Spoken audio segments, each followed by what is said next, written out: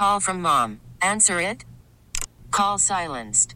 Instacart knows nothing gets between you and the game. That's why they make ordering from your couch easy. Stock up today and get all your groceries for the week delivered in as fast as 30 minutes without missing a minute of the game. You have 47 new voicemails. Download the app to get free delivery on your first 3 orders while supplies last. Minimum $10 per order. Additional terms apply. T-Mobile has invested billions to light up America's largest 5G network, from big cities to small towns, including right here in yours. And great coverage is just the beginning. Right now, families and small businesses can save up to 20% versus AT&T and Verizon when they switch. Visit your local T-Mobile store today.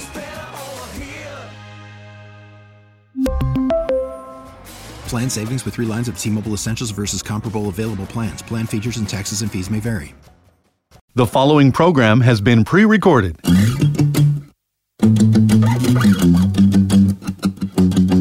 Thanks for tuning in this weekend to Let's Talk Portland, Odyssey Portland's weekly public affairs program. I'm Gary Bloxam.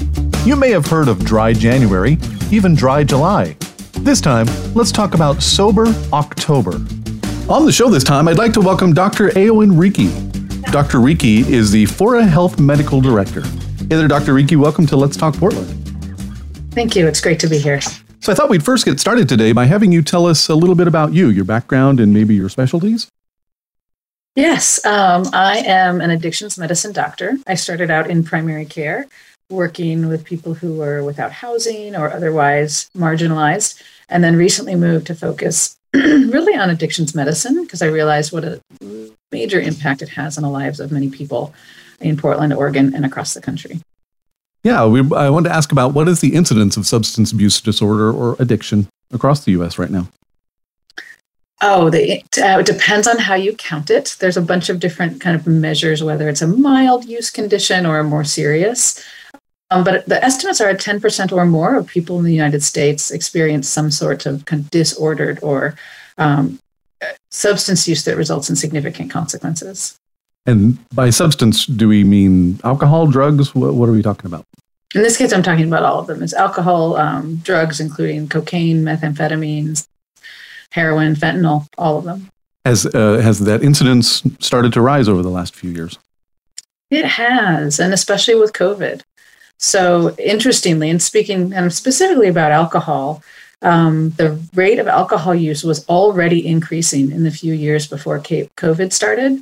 And then there's a marked increase of use with the pandemic and with the isolation and people losing a lot of their existing coping strategies as the pandemic started. Do you think people picked up the abusive disorder during the pandemic because of the pandemic, or was it something kind of maybe brewing underneath for a while? I think there's a lot of different factors. Yeah. I think one of the ones that's most concerning is people drinking to cope, which is a particular classification of drinking that includes a higher risk for people going on to have an alcohol use disorder. So that's what we call it in the medical world, as someone has an alcohol use or substance use disorder, which is really related to lack of control and continuing to use despite negative consequences. So if I'm a person who has a glass of wine each night and that doesn't escalate, I don't feel compelled to do it, there are still negative consequences of even a single glass, negative health consequences, but they may not be very large. And so that is not really, I would not be continuing to use despite major negative consequences such as work, relationships. But if I escalated that, if I started to get stressed because I was working from home and I had the kids running around, and so I had 2 or 3 glasses of wine, that then becomes disordered drinking, perhaps compulsive drinking, and continuing to drink despite those negative consequences that could be impacting my family, impacting my work. Yeah, what's the line that gets crossed when it becomes a problem? And there's a lot of different ways in which substance use can become a problem. It can interfere with your relationships. Perhaps you're hungover on a day when you were supposed to be spending time with family, or perhaps you're actively using and that creates conflict with family members. It also can interfere with your work if you're not able to fulfill your work responsibilities or other relationship responsibilities. So that's really the line we think of. It's both who's in charge of the drinking? Am I in charge of my alcohol use, or is my alcohol use controlling me? And then, are there negative consequences? Have I gotten a charge of driving under the influence, or am I not able to fulfill my work responsibility, or am I spending so much money on something that it's impacting the rest of my life? That's the point at which we talk with people about considering significant changes in their behavior. We're talking today with Dr. Reekie, Fora Health Medical Director. Dr. Reekie, tell us about Fora Medical Health. So Fora is a wonderful place where we are focused on the humanity of our patients and provide them with extraordinary support, and all the way through from withdrawal management, so also known as detox. So if someone wants to stop a substance in a supportive environment, they can come and stay with us for some number of days while they transition. We have outpatient services, so counseling, groups, medications, and then we have a residential program where some people come and stay with us for 1, 2, even months or even longer while they get intensive counseling and intensive support to change those patterns. And our audience may be familiar with Fora because it used to be called DePaul, correct? Yes, we changed our name. We moved into a new building, and I would say our philosophy has considerably changed within the last year. Yeah, in what way? Our philosophy, we really emphasize, I think, the dignity of our patients and the kindness in a new way. We've incorporated a lot more harm reduction, which is an idea that any positive change is positive change. So if someone decides that they want to drink less, drink fewer days, drink fewer drinks, that in and of itself is a positive change. We don't require abstinence or expect our patients to make large dramatic changes that may simply not be sustainable in the long run for them. So we really focus on harm reduction. I would say we have a strong emphasis on kindness and person-centered care. That is just kind of it's a new approach to some of the work we do. That kind of leads into part of the reason we're talking today is because it's the month of October, and a lot of people are doing what's called Sober October. Talk to me about Sober October. This is the first I've heard of it. Yeah, it's an interesting name. Sober October is similar to Dry January and Dry July, is a time in which people are encouraged to consider their alcohol use habits. It is focused on alcohol use from the research that I've done. And so it's a time to take a look at them and see if they're really serving you. Many people take the word sober quite seriously and think it means they need to become abstinent for the month. And I would encourage people to think of it as an opportunity for reflection and sustainable changes. So if you are a person who drinks, a female-bodied person who drinks more than one drink a day, that would be considered potentially too much. It could have higher risk of causing health problems. And so perhaps hold yourself to one a day. If you're someone who participates in binge drinking, so you drink multiple drinks on, say, a weekend night, perhaps try to reduce that to fewer. There are lots of tools you can do to do that. And so it's really an opportunity to reflect on your habits, determine how they do or do not serve you, and make changes. Is there something in particular about the month of October, or is it simply it kind of rhymes with sober? I think it just rhymes, but honestly, I don't know for sure. Yeah. There's one thing I do want to say very specifically to the idea of sobriety and alcohol use, which is alcohol is one of the two substances that have developed a significant body dependence, meaning your body can't function well without it. It can be dangerous to stop on your own. So I want to make sure some people are not taking this too seriously and going from drinking kind of regularly every day, multiple times a day, to none, because that can be life-threatening. And I would encourage those people to find support. We have withdrawal management or detox at Fora Health. There are other organizations around the city that do, to make sure that they can stop. If they decide to become completely abstinent, that they can do that safely. So cold turkey is maybe not the way to go. It can be, but not if it's something that you're doing regularly. Not if you feel significant withdrawal symptoms when you stop from alcohol, because that can be life-threatening. Talk to me about the instance of substance abuse, particularly in the state of Oregon. So Oregon, we have We unfortunately have the highest rate or among the highest rates of states in the United States of substance use conditions.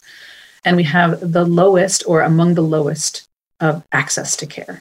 And so it is a terrible combination in which we have a significant amount of alcohol use, opioid use, stimulant use, specifically methamphetamines, and people just simply do not have access to the care they need to make changes. Why is it higher here than anywhere else? There's a lot of complicated answers to that. Some of it is simple geography. Stimulant use, it's really related to geography and being on the coast. And then some of it is we have the lack of access to care. I mean, it's kind of a chicken or egg. Right. You don't have access to care. Does your use problem continue? If you have a use problem, and it just both pieces feed into each other. Can you talk to me about why we have such limited access to care? Historically, funding. We have a behavioral health system, and behavioral health includes mental health and substance use care system that has been chronically underfunded. And so people with substance use conditions, there have not been programs where they could go. We have not had the funding to create those programs. It seems like, to maybe somebody who doesn't know a whole lot about this, that we have a lot of social services around the state, particularly here in Portland. It seems like there are a lot of social services and there is a lot of help out there, but you're saying there really isn't.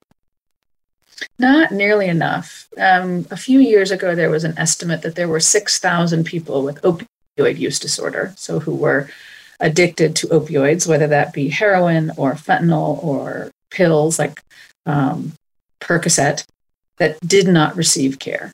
So there are lots and lots of people who are not receiving the care, and we're simply underfunded. It may seem like there are a lot of services in Portland, and there are not nearly as many as we need. And in rural and frontier areas of the state, there are counties that have no services at all in the entire county. Yeah, what's the incidence in rural Oregon? Is it? I don't have those numbers. I don't know. Okay. Yeah, it's really unfortunate that there are no services out there at all, right? In the rural areas of the state, which there are a lot of rural areas of this state. Talk to me also about if somebody is seeking help, where do they start? So it depends on what they're seeking help for, but I do think, and again, if they're trying to stop using alcohol or benzos, which is a form of a pill, it is important that they talk with someone about withdrawal management to make sure that they can safely stop. But I would say connecting, if you have a primary care provider, your primary care provider may be able to connect you to care.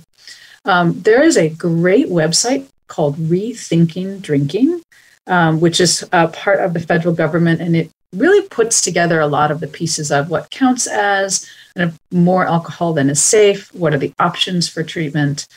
So there are some resources. And there's certainly Fora Health, and we're at forahealth.org. So there are lots of ways and places that you can go to try and get more information on the treatment options. Yeah, and I'm kind of thinking, at what point do you think you need to seek help? What are the symptoms of abuse? I think if someone is starting to think that they need help, they probably do.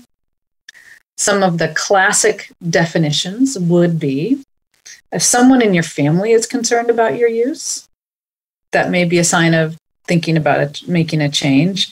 If you're concerned about your use, if it's impacting your life, if you're drinking more than you plan to, you make a rule, say, I'm going to have 2 drinks. I'm going to go out with friends. I'm going to have 2 drinks. I'm a male-bodied person. I know that's the limit, usually, kind of expectation for how many I should have. And I end up having 4. So I've set a goal. I'm not able to hold myself to that goal.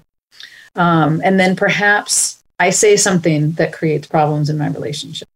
Perhaps I spend money that I don't have. Perhaps I drink in risky situations, such as I drink and I drive. So when you have those negative consequences, and you are not able to control what you are doing, so you make a goal and you still exceed it, or you have other members of family and friends who are concerned about you related to your use, those are times when I would consider looking for more support. And there's lots of support. I mentioned treatment. I would never want to forget to mention support groups.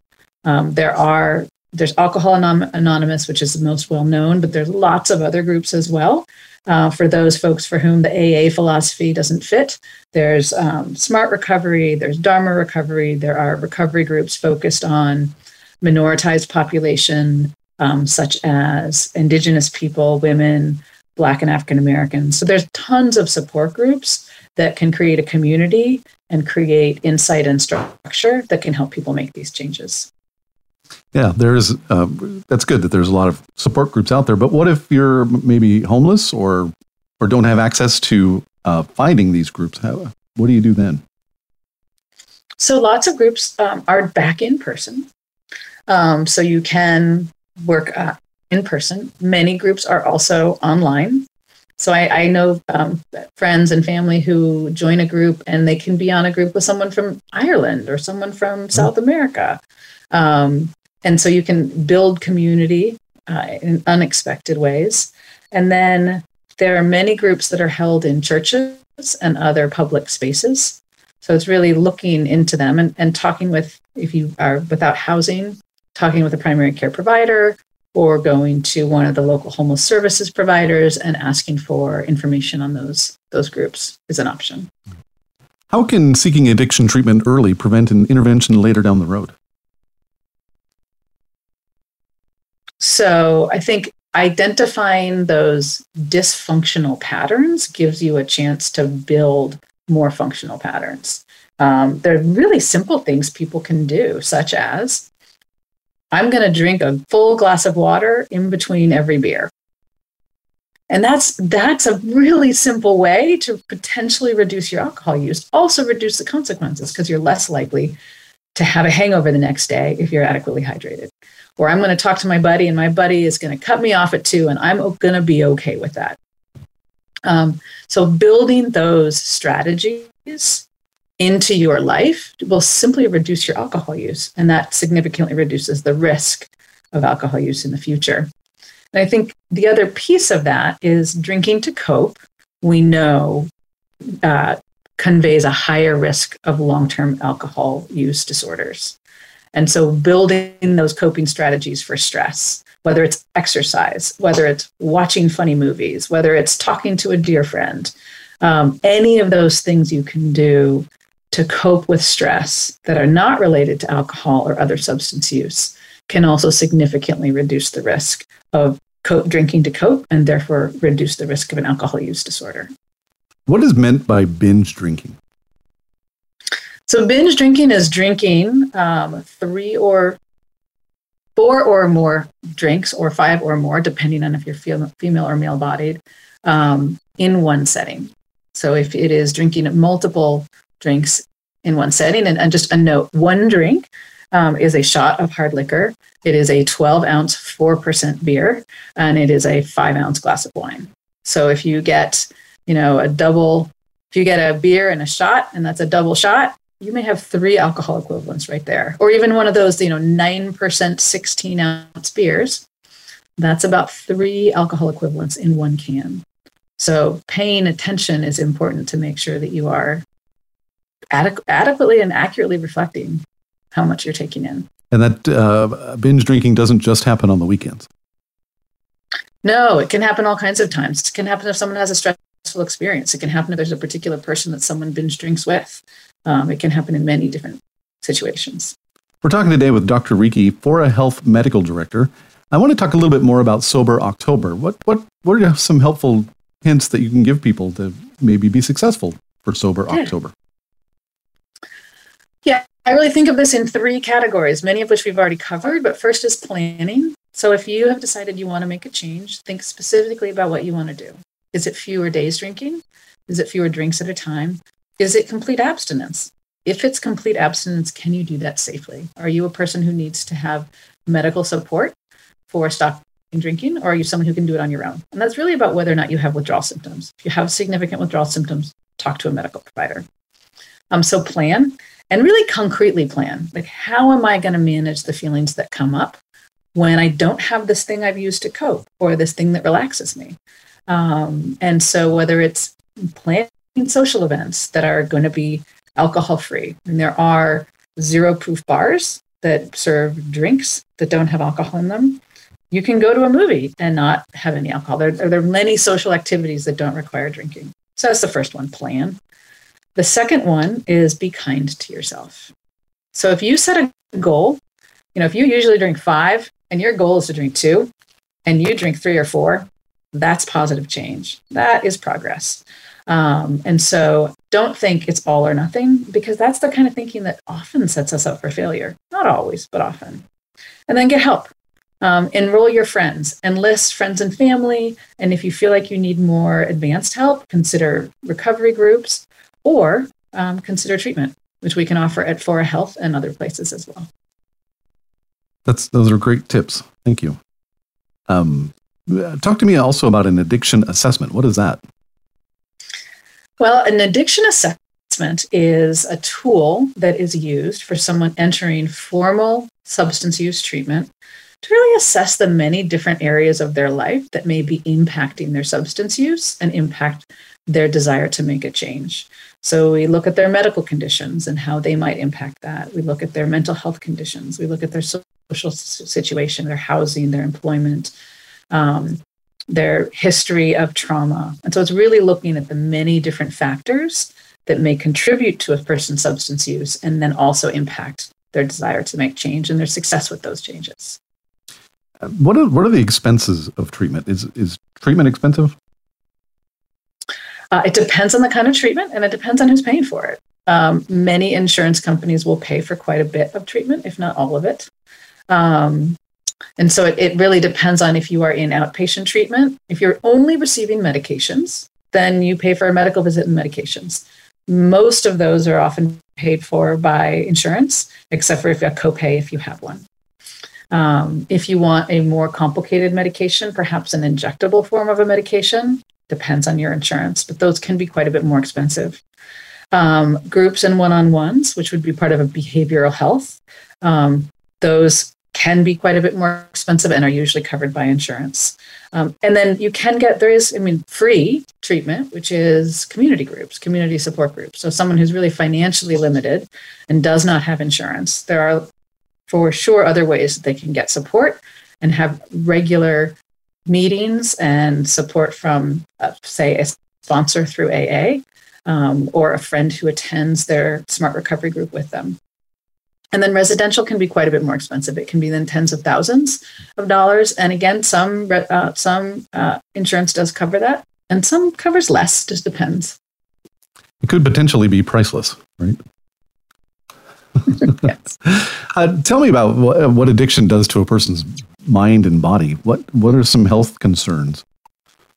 Oh, so many. I think ultimately, this may not be exactly the question you're asking, but ultimately I think it leads to someone feeling like they're not in control.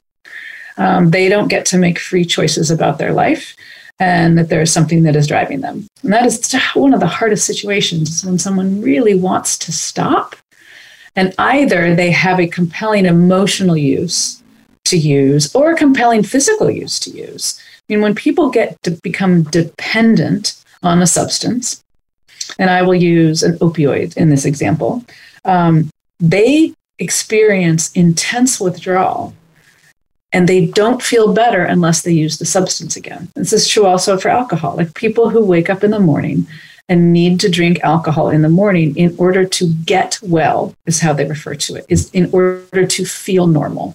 So people are no longer using in order to get high or to have that particular sensation of that substance. Sometimes they're using just to feel normal, to be able to function.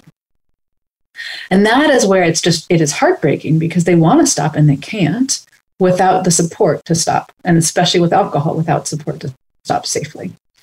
Of course, we know, many people know about liver disease associated with alcohol use, the potential for skin infections associated with any injection drug use, lung problems from any inhaled drugs. So there's a whole host of health problems that can have significant long-term and short-term effects.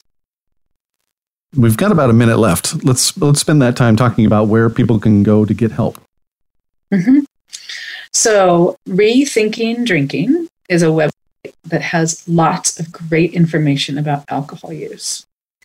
I would also encourage people to look up the Fora Health website. That's forahealth.org. It's FORA health.org. Talking with your primary care provider, they may be able to provide medications for substance use. There are great medications for alcohol use and for opioid use. And then I would encourage them to look online for any of the local self-help groups that can also provide great support. And then people there can help people connect with other resources. And probably great to reach out to friends and family as well. Absolutely. And I would say for treatment, they may have great ideas, and also just for general support. Absolutely. Great. You've given us such great information today. Thank you so much. Thank you. It's been a pleasure. We've been talking today with Dr. Eowyn Reekie, Fora Health Medical Director and Substance Abuse Specialist. If you'd like to hear this interview again, just search for Let's Talk Portland on the Odyssey app. Let's Talk Portland is an Odyssey Portland public affairs program. We really need new phones. T-Mobile will cover the cost of 4 amazing new iPhone 15s, and each line is only $25 a month. New iPhone 15s? It's better over here. Only at T-Mobile, get 4 iPhone 15s on us and 4 lines for $25 per line per month with eligible trade-in when you switch. Minimum of 4 lines for $25 per line per month with autopay discount using debit or bank account. $5 more per line without autopay, plus taxes and fees. Phone fee at 24 monthly bill credits for well-qualified customers. Contact us before canceling account to continue bill credits or credit stop and balance on required finance agreement due. $35 per line connection charge applies. See T-Mobile.com. Baseball is back, and so is MLB.tv. Watch every out-of-market, regular season game on your favorite streaming devices. Anywhere, anytime, all season long. Follow the action live or on demand. Track 4 games at once with multi-view mode and catch up with in-game highlights. Plus, original programs, minor league broadcasts, and local pre- and post-game shows. Go to MLB.tv to start your free trial today. Blackout and other restrictions apply. Major League Baseball trademarks used with permission.